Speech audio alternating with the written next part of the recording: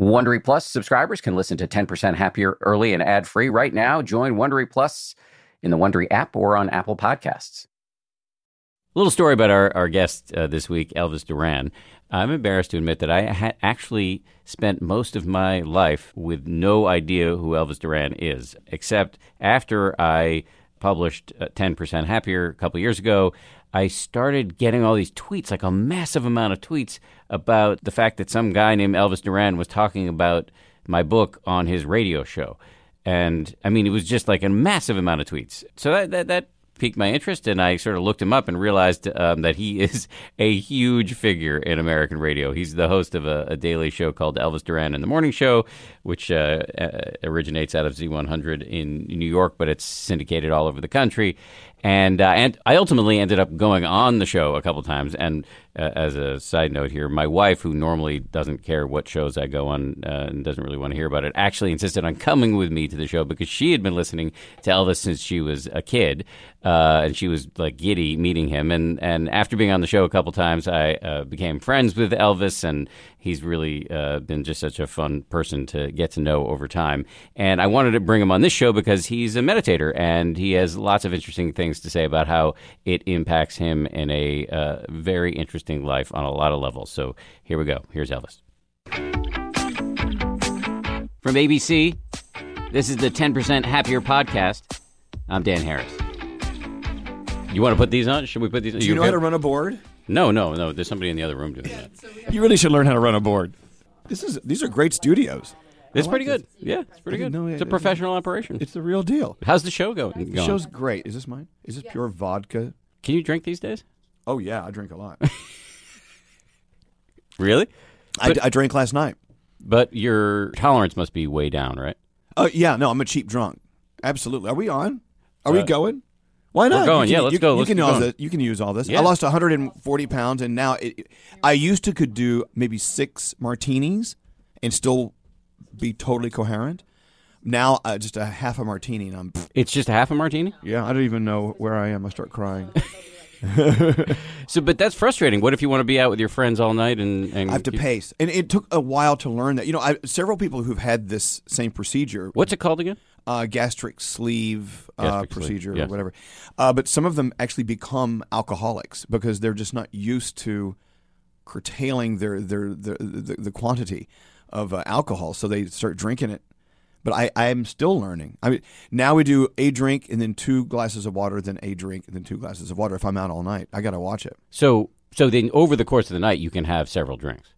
Mm-hmm. What about food these days? I eat everything. You eat everything. Everything. But you can't eat that much. No, it stacks up fast. But the only thing I cannot do is I cannot drink effervescent drinks. I can't do any carbonated beverages because it bloats your stomach.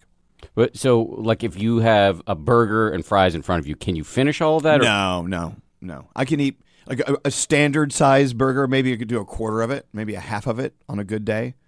But does that take some of the fun out of it? It does. I actually get pissed off when I can't eat the whole mountain of food that's before me. I mean, if someone brings out this beautiful chicken parm, with the beautiful sauce and the pasta on the side, I want to eat the whole thing. I'm salivating just thinking about it, but I can't eat it, and I do get mad sometimes. But it's so crazy because I met you less than 3 years ago, but right. You look like a completely different human being. I am a different human being. I mean, everything has changed. My attitude has changed. The way I look at life, the way I enjoy life, everything has changed. But you were a happy guy when I met you. I was very happy. Yeah, and I was not a self-loathing overweight guy. I was fine with me. I just didn't like sweating every time I wanted to walk a half a block. And I wanted to see my wiener. We've talked about this. You couldn't see it. I couldn't see it. I had to straddle a mirror at the local gynecologist office to look at my own private parts. Now I look at it all the time. All the time, really. Anytime you want. It's really I may interrupt this available. interview and just look at it. Pardon me. I'll be back. This is ABC. I can't do that at ABC. But I remember, because I interviewed you right after you had the surgery, or a couple of months after you had the surgery. Right. I'd already lost some weight. Yeah. Yes, but you And then it's been about a year or so since I've seen you, and you actually look you looked dramatically different when I saw you after the surgery, and you look even more different now. I'm exactly 2 years in. It was 2 years ago. Okay. And it was 2 years ago when I had the procedure done, and I have been at this same weight for 1 year. You look incredible. I mean, you really do. Well, thank you. Are you about to jump across the table give you a big kiss and make out with me? I mean, I wouldn't rule it out. I'm not going to rule anything out. So do you feel great? I feel awesome. You know, it's when you're overweight for so many years in your life, it's these little things. Like, for instance, if I see the don't walk sign is flashing, I know I have to get across 6th Avenue really quickly. Mm-hmm. I run to get across, and then after I run, I realize I just ran, and I'm still breathing. I don't have a lack of oxygen. In the old days, it would take everything to get across the street and to recover from that. Isn't that crazy? It is crazy. So, but you've been able to keep up on the exercise, and you feel better when you do I'm not exercise. exercising nearly as much as I should. Really? No, not. I should. I need to exercise. You more. look like a dude who's exercising a lot. It's just because... Well, if I took off my shirt, if I took off my Spanx, it would all start falling out. Is that really the case? Or No, I don't have Spanx on. No, but no, I need to exercise more. So it's a little intimidating to interview like a professional radio interviewer. You always say that, and I don't understand. You're the best interviewer in the business. That's not true. It is true. But especially in a radio context. This is your zone, man. Here's why I love watching everything you do, because you go out on these stories where you seem very curious to find out the answers, Yeah. and you take us along with you. And I've learned that from you. I think that's a great way to, well, not only interview people professionally on TV or on the radio, but just with your friends. It's great to go on a journey with them in just regular conversation. You're a master at that. My mother has an expression that's up on her wall that says the most important thing about acting is sincerity, and if you can fake that, you got it made. There you go. Of course. So I fooled you. Fake sincerity. Oh, I don't believe that. 1 second. No, I am a curious dude. So let me ask you a question that I am curious about, because I've known for a long time that you're a meditator, but I've never actually asked you how you got into it, what your practice is like. We've never talked about any of that. Okay. So how did you get into it? Well, it really started big time when I started going out to Santa Fe, New Mexico. I have a house out there. And I realized through friends who had moved there, very dear friends, very, very, like my second parents, great friends. They moved out there to save their relationship and save their lives, because they were just on a crazy track to nowhere. They were drinking a lot and just having crazy blackout fights and things with each other. And they realized they really loved each other, and they needed a new path in life. They moved to Santa Fe. So I would go visit them. I would stay out there for a week at a time, just on my own. And I would spend time on my own. I never, ever would vacation anywhere without friends or whatever. I would go there and just spend time with myself. In Santa Fe, you'll find a beautiful community of people who believe in meditation and all things crystals and all things acupuncture. The things Some of the stuff that I don't like. Yeah, exactly. Some of the stuff that not a lot of us are familiar with, and you've become familiar with in your journey. But you were okay with the crystals and all that stuff? Absolutely. Okay. I loved observing people who at the time I assumed that they were actually getting something good out of crystals and energy in the universe. I'm like, what is that? If I want to feel good, I'd have a martini. But I learned out there at meditation was a common denominator with my favorite people there. So I actually found a book at the bookstore called 8-Minute Meditation by Victor Davidge. I guess that's how you say his name. Where you really learn the basics. It's basically a very skinny version of meditation for dummies. And but it really taught me that in 8 minutes in a busy lifestyle, I could actually form these habits. And I started doing these 8-minute meditations while in Santa Fe visiting my house at that time. I finally bought a house. What does this guy tell you to do in these 8-minute meditations? It's been so many years since I read it. It's very simple. Sit down, relax, get control of your breathing, focus on your breathing. If some thought comes into your mind, no big deal. Let it go right out. It's like the leaf in the creek that flows beneath the bridge. Just let it go down the creek. And it was just a very, very simple way of learning. That's great. But after about 2 weeks of doing 8 minutes a day, I really started to feel something different. And I really couldn't put my finger on it, but I felt like I was observing myself, my body, my physical cues that my body was giving me, and at the time, overweight, whatever. I was I was an observer of myself rather than just a participant in life, and I thought that was very unique, very interesting. No, that's just from 8 minutes a day. That's actually a great statement of what the real benefit of meditation is, especially for people at the beginning. Like, you go from being yanked around by the little voice in your head all the time to actually having some distance and being able to see, oh, that was just a thought, the thought that I should have 75 cheeseburgers right now, or I should scream at my partner or whatever. You can just let it pass instead of actually just doing what you've been ordered to do by the moron in your head.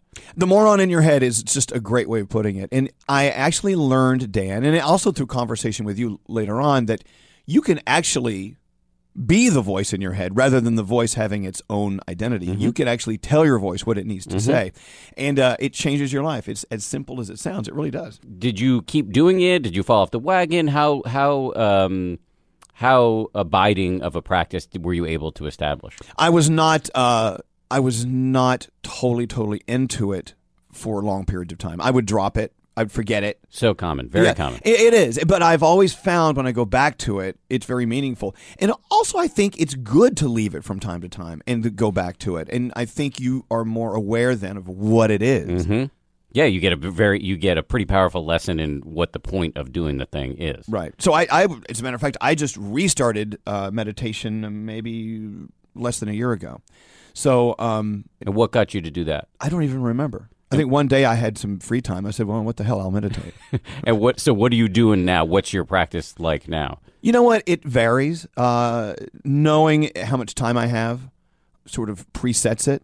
I mean, I don't give it a strict 10 minutes or a strict 30 minutes. Yeah. I've never meditated more than 15 minutes. I've never done it. I don't know what that's like. But in reading your practice, I mean, you meditated like for 3 weeks once, didn't you? I did a 10-day silent meditation. I've done a couple of those. Well, you were silent, but were you meditating? Yes. There's a thin line between the two. Yeah. That's a very good point. You can be silent and manifestly not meditating.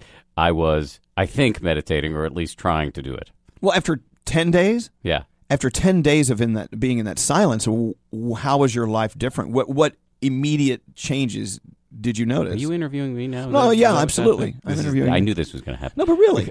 10 days, I would say, the first time I did it, I was only a year into practice, and after 10 days, during the course of the 10 days, I had so many ups and downs where I was totally miserable and then absolutely elated and then miserable again and then kind of calm.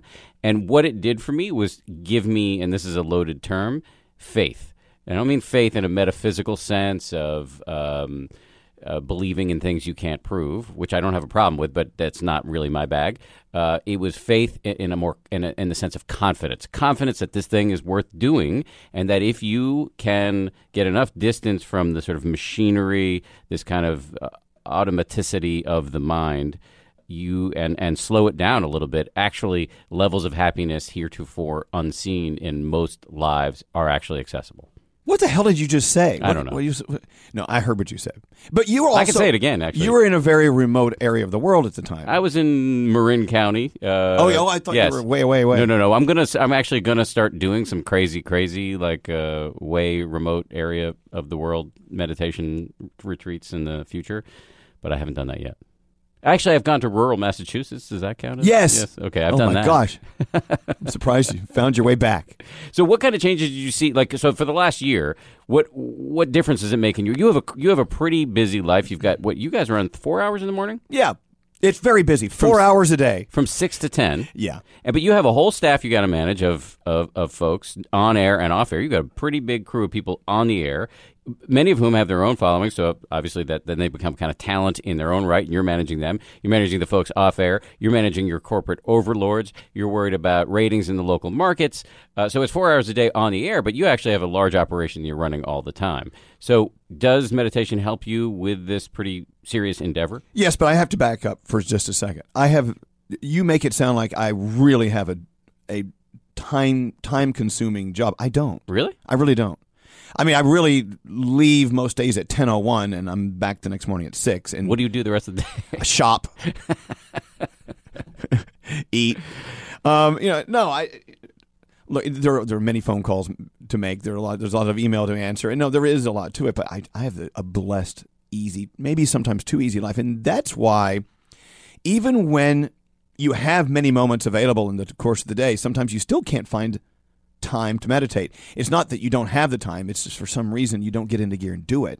I need to be better disciplined at doing that. What do you think is that? See, I'm really interested now, and this is going to be my next project. Actually, I kind of have inveigled you into helping me with this next project, which is I'm going to do a little book that's going to come out in a year from now about what are the things that get in the way, what stops you from meditating, or what kind of messes up your meditation, and how can we help you get over those hurdles. I'd be really interested to know, like, what do you think it is? You have the time, and yet you can't make the time. I think it's procrastination. I'm generally a procrastinator, and I put things off. I never pay bills on time or have them paid on time because I just don't do it. And I think as simple as it sounds, and I think that's it. I don't think I I understand and appreciate the importance of meditation, the importance of being aware, the importance of whatever. I just don't practice it all the time. I don't know why. I can't. I bet there is an answer. I bet if you could open my hood and look in there, I bet you could figure it out. Like, why don't I just put it on the calendar every day? Well, I hate calendars. I hate meetings. I hate things that are planned. I'm a spontaneous guy. So I don't know, is there such a thing as spontaneous meditation? Yeah, you can do it anytime you want. All right. Absolutely. I'm going to check out right now. You could do it. Bye. You could do it as for as short a period as you want. You can do a minute counts. Anything counts. And I think maybe getting that message out would be useful to people. But you don't think it's some deeper thing like, I don't want to look at my own stuff. I feel No, not at all. Yeah. No, that's not it. I wish it were. At least I could point it out. What about guided meditation? I'm a big fan. See, I guess the same as if you're paying someone at the gym to be your trainer, you could pay someone to be your guided meditation guru. Therefore, I'm going to lose money if I don't go. I would love to do that. Yeah. I've only done guided meditation twice in my life, and I loved it. So you're talking about in-person guided meditation? Yes, no, with me. So in the room. There are a lot of options on this space. If you're Elvis Duran, you can ask your friend Dan Harris to hook you up with a great teacher who will come to your apartment for you. That is absolutely an option. Then you can go to classes. And in New York City, there are places where you can actually go to classes. And all over the country, there are places now where you can go to classes. And then the third option is get an app where they have the guided meditations right in your phone. Right. I'm partial to this app called 10% Happier, but of there are course lots of good ones. Blatant self-promotion. But so there are a lot. I think guided meditation is really, really useful because it's super easy to fall into this trap of like, what am I doing? Am I doing this right? Am I wasting my time, et cetera, et cetera? And when you hear somebody who you think seems pretty normal giving you the basic instructions and telling you why it matters, you're back on track. There's something else about guided meditation that I thought about after last time I did it I actually felt like this person who was guiding me through this meditation was actually loving me. I mean, liking me, spending time with me. If there was an intimacy with them, not of a sexual nature at all, but you know what I'm saying?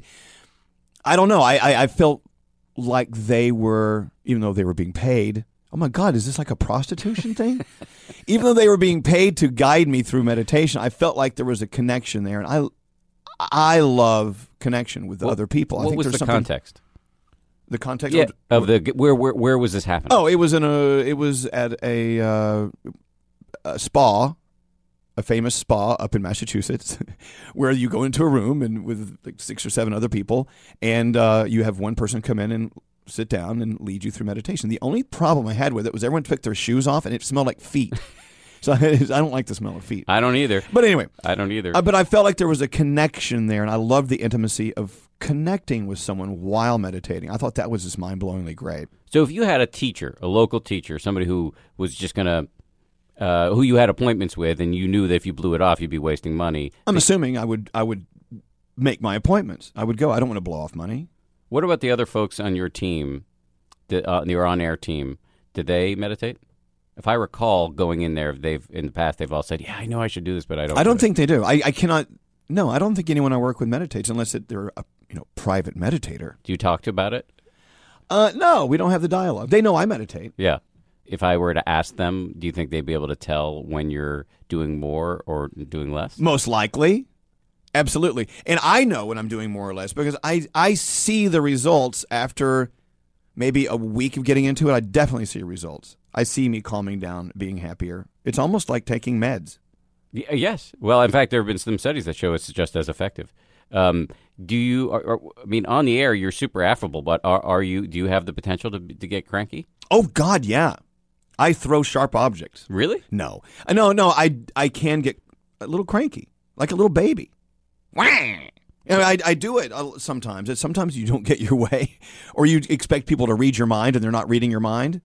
So, like, if I talk to your staff and I say to them, what's Elvis like on a bad hair day? They'll say, yeah. Oh, absolutely. No, I can be somewhat of a terror, but it's not awful. It's not as bad as I make it seem, but I'm sure I think it's worse.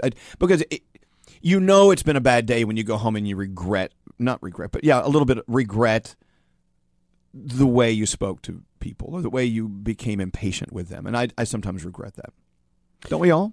I do. There's this level of intensity that makes you who you are and makes you great at what you do. And sometimes that level of intensity manifests itself with, throwing things at people. Maybe not physically, but, just saying things that are a little rude. Right, but you're getting to the heart of one of my issues around meditation. What's that? Which is exactly what you said. We get to where we are in life often, or many of us believe we get to where we are in life because of our intensity, because of the stress, because of the drive.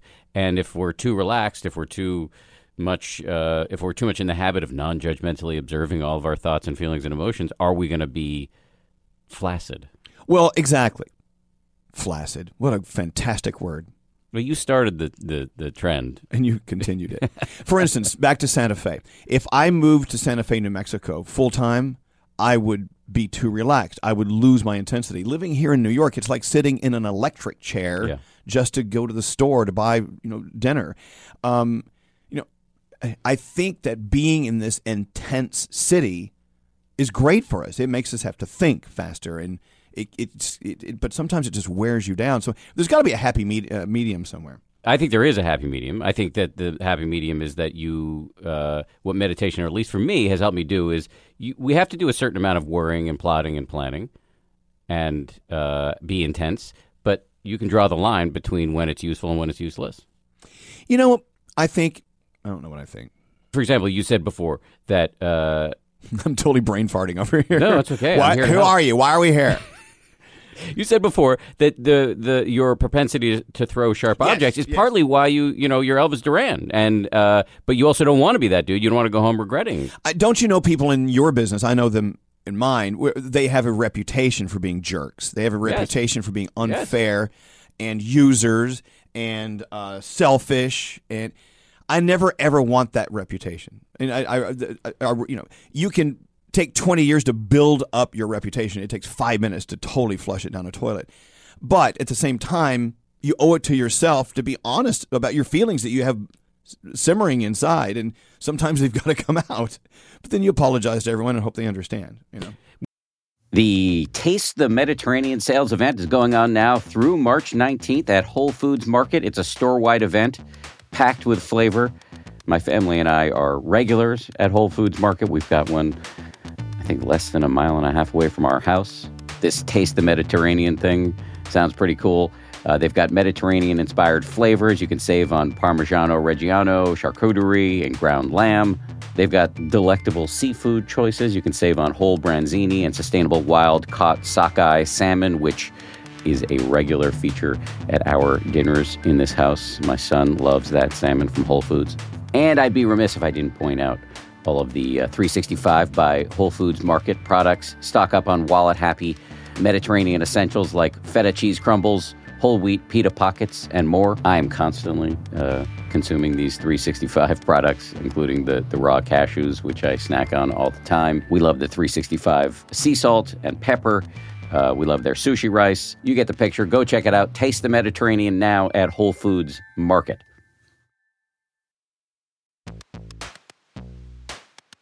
Audible lets you enjoy all your audio entertainment in one app. You'll always find the best of what you love or something new to discover. They offer an incredible selection of audiobooks across every genre, from bestsellers and new releases to celebrity memoirs, mysteries and thrillers, motivation, wellness, business, and more. Audible is the destination for thrilling audio entertainment with highly anticipated new releases and next listen recommendations for every type of thriller listener. The selection over on Audible when it comes to true crime, mystery, and thriller is quite extensive. They've got John Grisham, tons of stuff by Stephen King, David Baldacci, My favorite that I've checked out recently in the crime fiction genre is called Age of Vice. It's by Deepti Kapoor. It came out not long ago. Not only is it thrilling and very, very plotty, but it's also written incredibly well. It's truly literature. Deepti Kapoor is a force of nature as a writer. Age of Vice, it takes you into the underworld in New Delhi in India. I absolutely loved that one. As an Audible member, you can choose one title a month to keep from the entire catalog, including the latest bestsellers and new releases. New members can try Audible free for 30 days. Visit audible.com/10% or text 10% to 500-500. That's audible.com/10% or text 10% to 500-500 to try Audible free for 30 days. Audible.com/10%. Well, this is maybe not directly a meditation question. It's more just a question about your career and your show. But learning about you, and we've done some interviews, and I've done some stories on you guys. You're a really interesting variation on the Morning Zoo format, because mostly when people think about Morning Zoo, they think of, like, let's say misogynistic things, or let's pick on celebrities, et cetera, et cetera. But you guys are really nice to the people you have on the show and nice to one another, and generally speaking, pretty respectful of everybody you talk about. And how have you succeeded in that environment without being jerks? Well, we stopped calling ourselves the Morning Zoo about 20 years ago. Right. But it's still that kind of format. It is that. It's that many people around the table format. You know what? It's too easy to go into the I'm going to insult you for a laugh at your expense vein. I don't want to do it. There's nothing smart about that. I really feel like leading by example is the best way for people to see who you are and let them connect with you. Rather than come on the air and go, hey, I'm Elvis Duran, I'm a great guy, I'm just going to go on the air and just try my best to be a good guy, because I know inside I really am. And I know that I'm making that connection. It's that intimacy with the listener, letting them know who I am without hiding anything. At the same time, if we're mad at something, if we're sad about something, I'll cry on the air. I'll get pissed off on the air. I mean, we let all of those emotions come out. But it's such a refreshing thing to come to work every day with people who actually are great people. They're nice people. And we need to let the world know how nice they are. And it makes people feel great, because the majority of our listeners are waking up too early in the morning. They have to go through that routine to brush their teeth and wash themselves and get in a car and sit in traffic. It's my job to make them feel good so they'll come back tomorrow. That's the business end. The real end is we want to move the meter by just being good people and letting people know that there are good people out there, especially this past year after this election we just went through. It's divided everyone, and everyone's all upset and cranky. We had to march through that to remind people, despite what's happening in the news, there are good things going on. Let's focus on those things. How have you guys handled that? Because I would imagine in your audience, which is such a broad audience, that actually you have listeners on both sides of this. We do. We have members of our show who are on both sides. But as we practice at the table every morning with the microphones on, we practice on the show. People do not turn us on for political commentary. That's not what we do. Come to us because you're tired of hearing about it. And we had a lot of listeners trying to push us to make us admit, I'm voting for this person, I'm voting for that person. No, we don't want to do it. There's no reason. But how can you avoid the topic? You know what? The topic we did not avoid was getting through the negativity. And the negativity was on both sides in this election.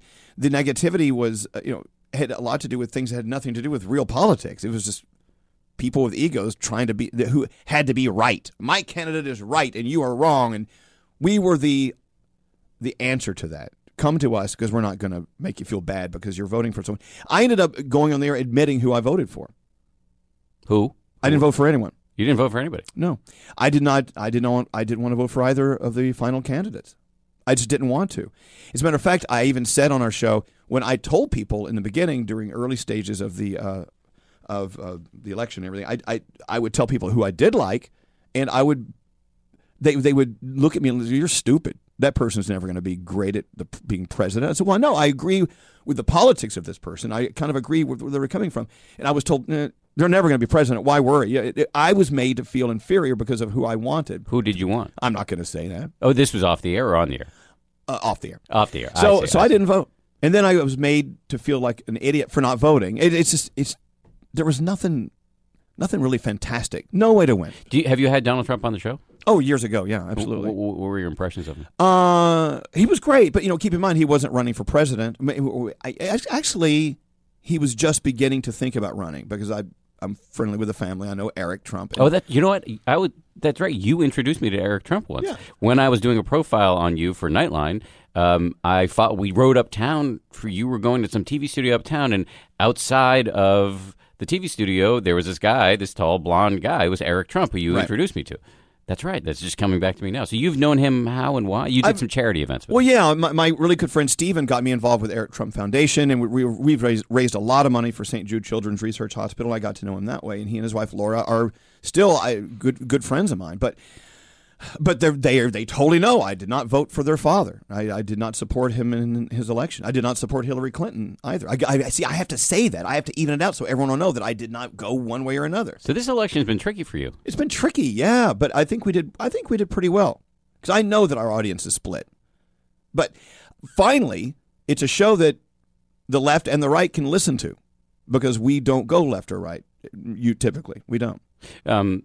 You mentioned before your willingness to be emotional on the air. Yeah. There are a couple things that we've discussed before, but not on this podcast, so I'm just going to raise them now. 9/11. Yeah. Huge moment for your show. Can you just tell us about a little bit what happened that day? Which moment? I mean, there that was day. There was during and there was after. Yeah. Well, that day was quite remarkable, right?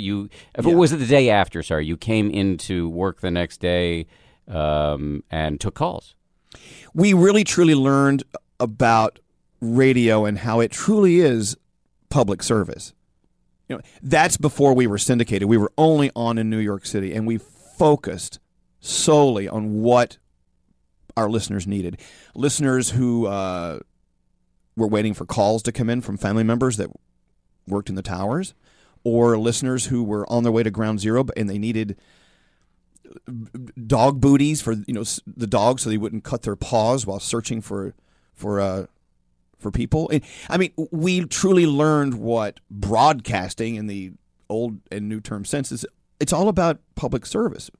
Every day, though, we still carry that tradition on. And even though we are not living these massive casualty-laden, awful tragedies every day, but people are living in these little small tragedies every day. Mm-hmm. And that's our job, to make sure look, there's a world out there. You're going to get through this no matter what it is you're going through. But 9/11 was such a learning experience in the aftermath especially. Yeah, and I can see how that spirit is actually shot through on the show every day. It's really fun to listen to.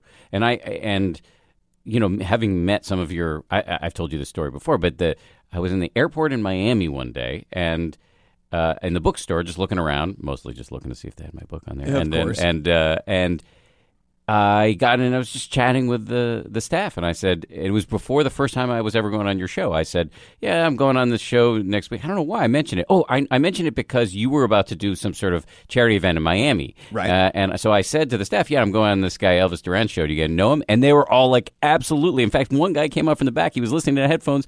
He was listening to the show while he worked. So people who are into your show are like deeply, deeply into your show. And I think that's why. And I'm not quite sure I know what the secret sauce is, but they listen. Thank God. I mean, knock on whatever this is. The other thing you were willing to do on the air, which actually got a lot of people talking, which was come out. Right. Being gay. Being a gay guy. Yeah. Open or a non-closeted gay guy. Yeah. You know what? I never really was in the closet, just never discussed it on the show. Air. All my friends, my colleagues, everyone.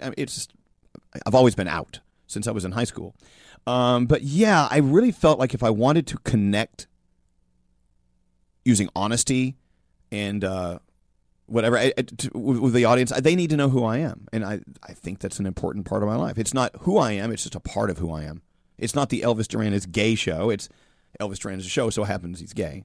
Was that a tough decision for you, though? No, not at all. And what I was most pleased about was it was just an unremarkable thing. I mean, everyone's like, oh, you're gay? Great. Okay, what else? And I love that. That made me feel pretty good. Is it? But I have to imagine it's part of what makes it's part of creating that bond with the audience, which is just like you're not hiding anything. You're totally out there with who you are. Well, we all hide a few things, but that is a major thing point. I should not hide. But you know what? try to do with our show, and something I learned from reading your book. I learned that being aware of where you are in the room or where you are in your life or where you are in the park and stopping down and just looking around, being aware of what's around you and how it affects you is so important. We have to stop just walking through life with blinders on. We need to walk into a room and go, oh, well, there's a fire extinguisher over there. Oh, look, she's on her phone over there. Or look at this. So you can know where you stand in your surroundings, and that's with your friends as well. Being aware of how they're feeling, being sensitive to what they're going through that day. And I really think that's a part of meditation, being aware of what you're feeling. And these thoughts come into your mind when you're trying to push them out or let them go. Well, those thoughts actually there are things that maybe later you should reflect on, I think. I don't think those thoughts should be totally thrown away. And that's where my meditation could be different than your meditation. No, I think you're absolutely right. I think that's I didn't state it well before when you asked me, like, so what happened on the retreat that made you want to do that again? Or I can't remember what the exact question was. But basically, when you, the meditative posture, what's happening when you're meditating is, you're stepping out of the traffic. Like instead of just getting caught up in all of these whirling and fizzing and looping thoughts and emotions, et cetera, you're stepping out of the traffic and viewing the contents of your consciousness, what's happening in your mind, without getting caught up in all the stories. And so just having a basic awareness of what's happening. Oh, yeah, there's a fire extinguisher over there. There's somebody on her phone. Maybe that person's in a bad mood today. What's my mood right now? What kind of murderous thoughts am I having, et cetera, et cetera. But you can accept all of that for what it is without getting caught up in it. And then actually you're much more effective in the world. You're making yourself less miserable, and you're making other people less miserable. And that's actually a really nice self-reinforcing cycle. You know, I love food, which is one of the reasons I gained so much weight.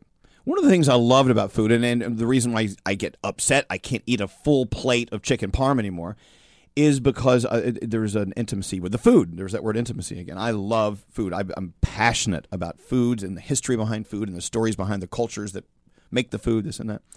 So if someone asked me what I had for lunch yesterday, I don't remember, shame on me, because that was an opportunity for me to bond with my love for food, my bond for the culture that this taco came from or whatever. I really think that that's a bad example. But it's actually a great example. We need to be aware of everything that happens to us every moment of the day, which is ridiculous. We'll never be able to remember everything and retain it and recall it, actually. But we need to try harder. You can aspire to it, right? I mean, the point is to actually live your life. Right. So you're going to get carried away. You're going to be on automatic pilot sometimes. But if you aspire to minimize that, you will get better over time. It's like a muscle that you build. We sat through traffic coming uptown to the Upper West Side. I used to live on the Upper West Side. I used to actually like living here. This is a big deal because you rarely go above 14th Street. Oh, God, it drives me crazy. But we pulled up front outside the ABC World Headquarters building, which I've never been in this building, and I started feeling the enormity of what goes on in this building. I must assume Nightline happens here in Good Morning America, maybe. Good Morning America happens in Times Square, right. But we have Nightline 2020, World News Tonight with David Muir. It's all here. The big ABC news and TV and radio, it's based here. I actually stopped for a split second, and I thought about what this building represents. And it's huge. It's big. And I kind of took a breath and went, oh, my God. And now I'm about to go upstairs and be interviewed by one of my favorite journalists of all time. And you really are. I'm not blowing stuff up your skirt. I'm serious. I needed to stop down and feel good about where I am and what I'm doing today because it's awesome. This is an incredible opportunity. And when I leave this building, I'll be a little down because I could stay here and do this all day. That is meditation right there in action. How is that? Because you're actually taking a minute to take in what's happening in your actual life as it unfolds right now, as opposed to just walking around in a fog of projection into the future or rumination about the past. Yeah, or worrying about something or just... Yes. Yeah. It doesn't mean you're never going to worry, nor does it mean you're ever going to savor memories. It just means that to the best of your ability, you're going to boost the mental muscle of being where you are when you are. That's it. It's not complicated. It's not complicated, but it's not practiced enough by enough people. Well, you're doing it, and I'm glad. I mean, this is why it's so important for me to talk to people who are well known, who are doing it, because it normalizes it. That's just huge. Do you ever go home at the end of the day and actually physically look yourself in the eye in the mirror? Do you do that? I don't really like looking in the mirror too much. I like it less and less these days. Why is it trending less? Can you answer that? Yeah, just because I'm getting older and don't like it, or because I notice my face getting fatter if I don't follow a good diet, et cetera, which I'm bad at. It makes you think of things that bring you down. Yes. No. I'm not saying look at yourself in the face. Look at yourself in the eye. Gotcha. Because your eyes will, until they're bloodshot or whatever, they'll always be these eyes. If you can actually, like I'm staring at you in the eye right now, if you can actually do this with yourself and actually congratulate yourself for a great day you had, congratulate yourself for a great life that you have, and also how lucky you are that the universe has blessed you with a beautiful wife, a beautiful child, a great career, but you got to do it while you're looking yourself in the eye. To me, that's another form of meditation. It's time. It's time for us to be aware of who we are and say, hey, you're okay. I love doing that from time to time. I need to. We all need to. Here's why I do think that's a form of meditation. Because meditation, one way to understand it is just a set of mental exercises to make you happier or make you calmer or make you whatever it is you want to be. You can train the mind. That is the headline of meditation to me. So doing your exercise you just talked about of looking in yourself in the mirror, I've never done that, but here's what I do. Before I go to bed every night, this is super hokey, but I do it anyway, which is I should just make a list of the things that I'm happy for. It's not hokey at all. That's not hokey. It's a little hokey, but... no, it's not. Not at all. It works. It also helps me fall asleep. Okay. My wife, my son, the fact that I have my health, the fact that I love my job, the fact that I have meditation in my life, the fact that I have great friends. The list can go on and on and on. Dan, you work for the same network that brought us Happy Days. Yes, that's right. Laverne and Shirley. I never think about that. It's a big network. You're dating yourself. I would not date myself. What else are you working on these days? What else is going on with you? I need to write a book. I can help you with that. But we're stalled. We have people who are interested. I'm stalled. I don't know what to do. What do you mean? Should it be a cookbook, a children's book? Should I write about happy times I've had in my crazy career or times where I was so messed up on some sort of crazy drugs that I did crazy things with people and I shouldn't have done? Or the time I had a crazy liaison with a superstar that I still won't tell anyone the name? You and I have discussed some of these things off the record, and the stories are amazing. Well, I know, but what goes into a book? And then there's the question: well, why would anyone give a crap about my book? I mean, everyone has a book in them. Why does mine deserve to be published and not the guy next to me on the train? People are curious about you because you're a public figure, A. Okay. B, your stories are really good. I'm not going to ruin them now, but we've talked about them, as I said, confidentially. They're really good stories. And I think people like learning about other people's lives. So you would have to think, what I would say to you, and the lesson I learned from writing a memoir, which is what you're contemplating, is you got to let it all hang out. You got to go for it. I agree. I think I'm ready to do it.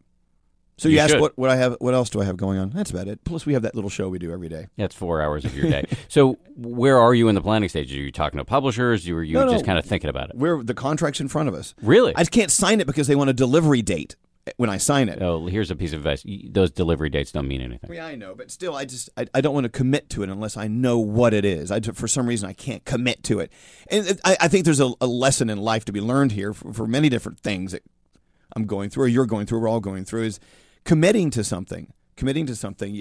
Sometimes you want to know what the end game will be. You want to know what the result will be, but you'll never know that. You're only going to figure this out by writing. What Joan Didion, I think, said, I don't know what I think until I write. So actually doing the work of figuring out what the book is and then trying to do it, it'll happen while you do it. But the baseline for, you have excelled in a category where most people are mean. You've done it by being nice. That makes you interesting. The surgery, your history with drugs, your history with coming out on the air, what happened on 9/11. There's many different plot points in your life that will make this a really good read. So I would strongly recommend you do it. And then come back on the show. I wish I could roll back time and you and I could do drugs together. You would have to roll back quite a bit. I know. When did you stop doing drugs? Oh, I still do every. I've smoked some pot every once in a while. Is that legal in New York State now? Didn't we just make that legal? I think we did. I don't know. No, I don't know. I'm not. No, I'm not a drug abuser. If I smoke pot, it's maybe 2 or 3 times a year. I mean, it's not like I wake and bake every day. But your story. I haven't heard that expression since college. Well, I know, but let's be frank here. I mean, it's the story, one of the greatest stories ever told. I mean, you are sitting here doing this podcast because you used to do drugs. That's a part of it. Yes, that is. Can you imagine how different your life would have been had you had never done drugs? I probably wouldn't have started meditating. Oddly enough, even though I rank it as definitely one of the dumbest things I've ever done, Granted. and it had disastrous consequences. It You almost did. destroyed my career. There are undeniably positive things that happened as a consequence. Or any weird thing that we've gone through in life. It doesn't have to be drug related. It could be just bad relationships Yes. or a car Yes. crash or whatever. Yes. Things that affect us and put us on that new path. That it's all a part of this life. Life is fantastic, but you have to read the signs. You have to what just happened to me just then. Notice it. Let it be a part of you. Mm-hmm. Because I mean, on your dying day, you don't want to sit there and regret not being aware of what you did and what you learned. My wife and I have been volunteering as hospice workers lately, so we're talking to people who are dying. Right. And yeah, you don't hear them say, I wish I worked more.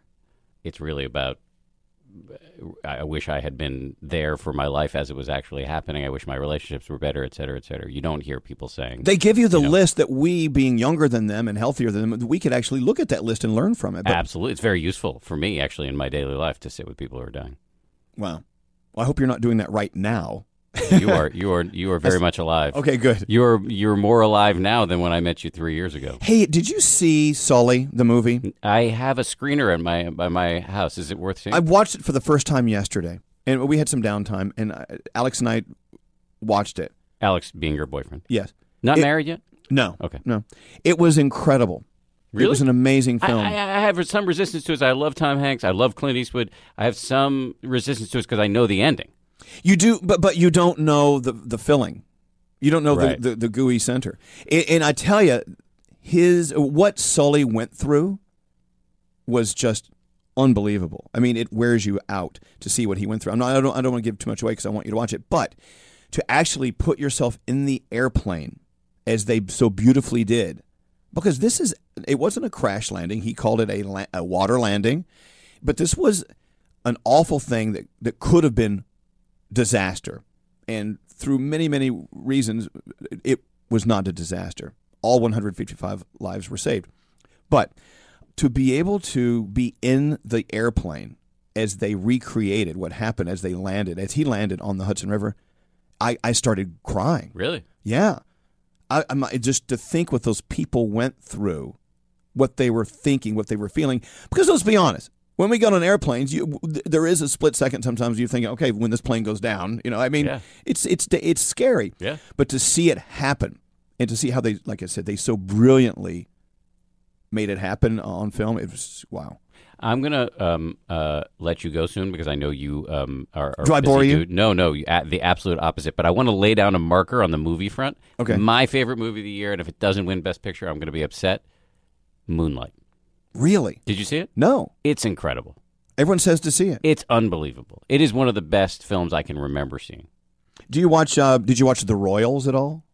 The Is it Royals? The Crown? On Netflix? Well, there's The Crown. The one, the really expensive one they made. It was amazing with I Claire watched the Foy whole. playing. Yes. Oh, yes. I call it The Royals. What's The Royals?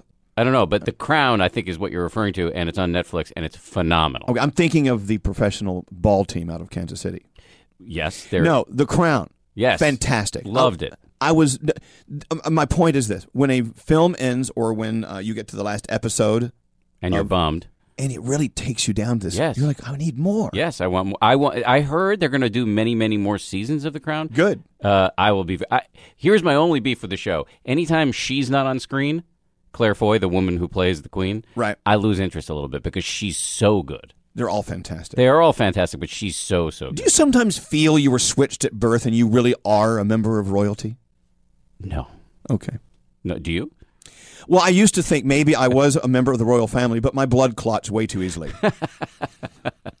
This has been great. Thank you for having me on. It's an absolute. Every time I see you, you brighten my day.